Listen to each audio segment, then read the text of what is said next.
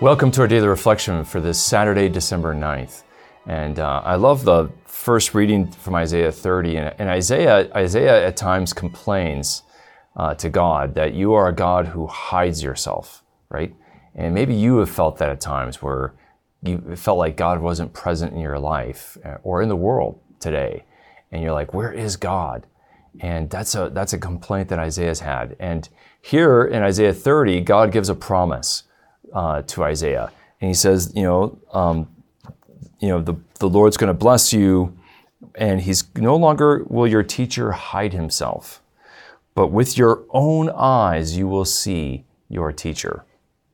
And that I love that promise, that with your own eyes you will see your teacher.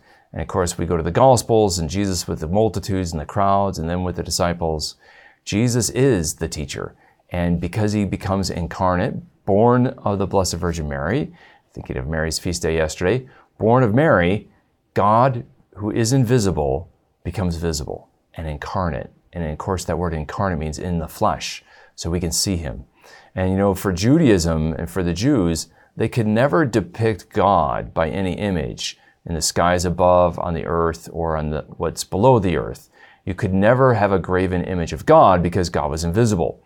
He could not be mistaken for his creation because he was the creator.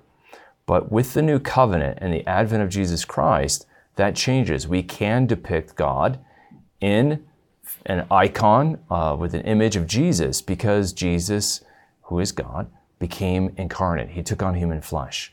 And so we know that Jesus is God, and so having an image of him doesn't confuse us that he is a creature or just that he's a human person, he's a divine person. And so we know that he is a human nature, but we also know that he is a divine person. And so the incarnation and its mystery allows us to depict God in the new covenant, unlike the old covenant, in art. And so we can visualize him.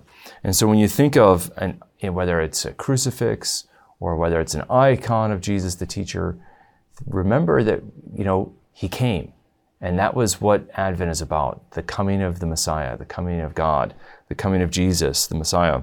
And now we can depict him in art, but also we may feel like Isaiah and Israel, where are you, Lord? We look at the world and it's filled with injustice and evil, and wickedness seems to grow. When will you come and set the world to rights?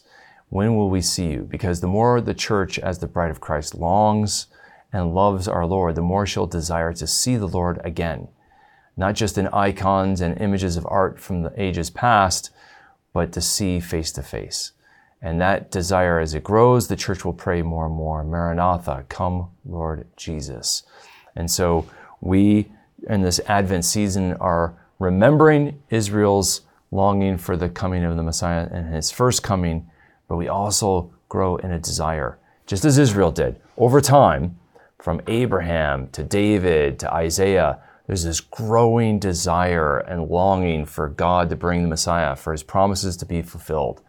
And that is what should happen with us. We should have a growing and growing desire to see the Lord, for him to come and set the world to rights. But most of all, that we may see him face to face. We must long for our beloved and seek him as that bride does in the Song of Songs, seeking her Lord. We too need to seek for that Lord. So today, let's ask that the God give us a greater desire to seek his face, and that he may make himself manifest to us. May the Lord bless and keep you. This daily reflection is brought to you thanks to the generous support of the Mission Circle. Join the Mission Circle to help Catholics worldwide understand, live, and share their faith. Sign up at missioncircle.org today.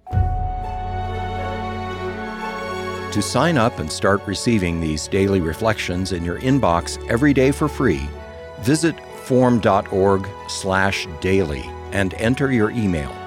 You can watch these reflections in video format by visiting formed.org.